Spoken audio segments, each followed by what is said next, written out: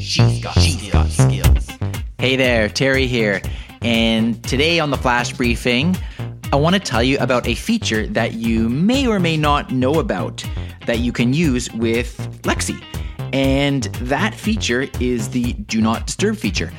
As I alluded to probably about a week or two ago when I did a flash briefing about the different colors that Lexi can show you, if you ever see a purple flash after you've given it a command or Lexi has said something back to you, that means that the Do Not Disturb feature is enabled. And first of all, the simplest way to enable this is to simply give that command. Just say, Lexi, enable Do Not Disturb.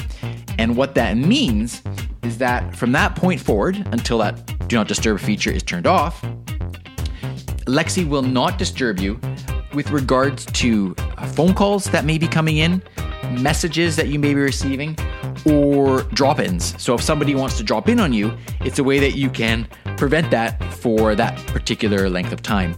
And what you'll notice is that whenever you do give Lexi a command with this feature turned on, after she has finished speaking, the color on the device will flash purple, and that's just a reminder that the Do Not Disturb feature is still turned on. When you are ready to disable that, you simply say, Lexi, turn off Do Not Disturb or disable Do Not Disturb, and then it's off. So when would you use this? There might be a time when you don't want to have somebody calling you or dropping in on you.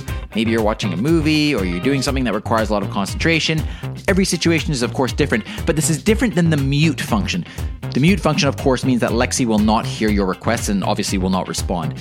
But this is different. This is Do Not Disturb, and Lexi will not disturb you with regards to calls, messaging, or drop-ins. And there you go. So that's another feature that gives you a little bit more control over Lexi.